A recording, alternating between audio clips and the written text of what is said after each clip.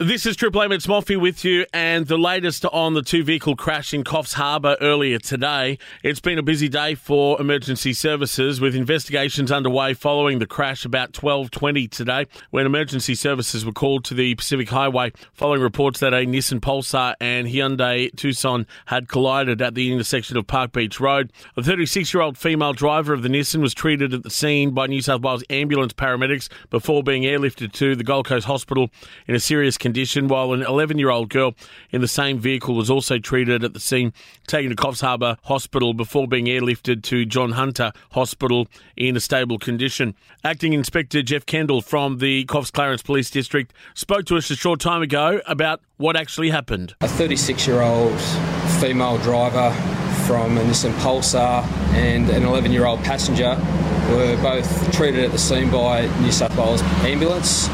The 36-year-old female driver has been airlifted to the Gold Coast Hospital and is currently in a serious condition. The 11-year-old passenger has been conveyed to Coffs Harbour Hospital and she's currently in a stable position. There's two other passengers from that vehicle who were conveyed to Coffs Harbour Hospital.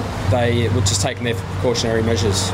Another vehicle being a Hyundai Tucson, which was driven by a female, had a male passenger, both in their 70s. They have both been conveyed to Coffs Harbour Hospital and are uninjured and were just taken there for precautionary measures. Were they local? At this stage, I believe that one of them were a local family.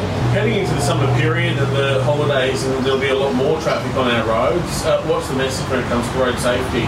Yeah, certainly. With the increased number of vehicles on our roads, as you rightly said, we do have some concerns in relation to the manner of driving of people, and we do ask that as we come into those months that we do take care on the road. What's the feeling? I mean, we've got officers having to go out. I mean, even just this weekend we've had two major crashes, and that's what they are, crashes, not accidents. It must be frustrating to have to keep going to these.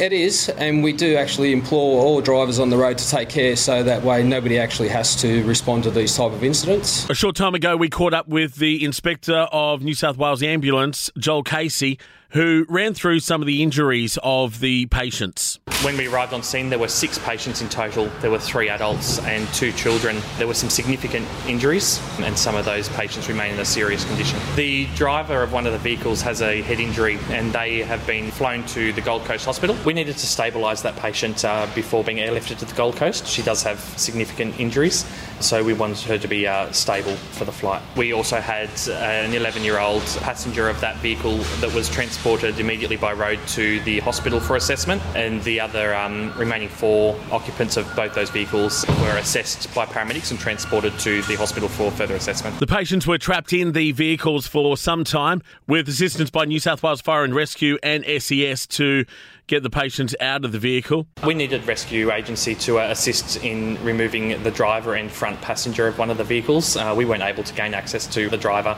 until rescue was able to gain access for us. Investigations will continue around the circumstances surrounding the crash with assistance from the Crash Investigation Unit. Police are urging members of the public to come forward if they have witnessed anything or have dashcam footage. We do ask that if we have any witnesses or anyone who has dashcam footage in relation to the incident can actually contact Coffs Harbour Police Station or Crime Stoppers. We have spoken to a number of witnesses at the scene, but as I said, if there's any others that haven't actually spoken to police that did witness the incident today, if they could come forward, that'd be fantastic. And that number again for Crime Stoppers, 1800 333 000.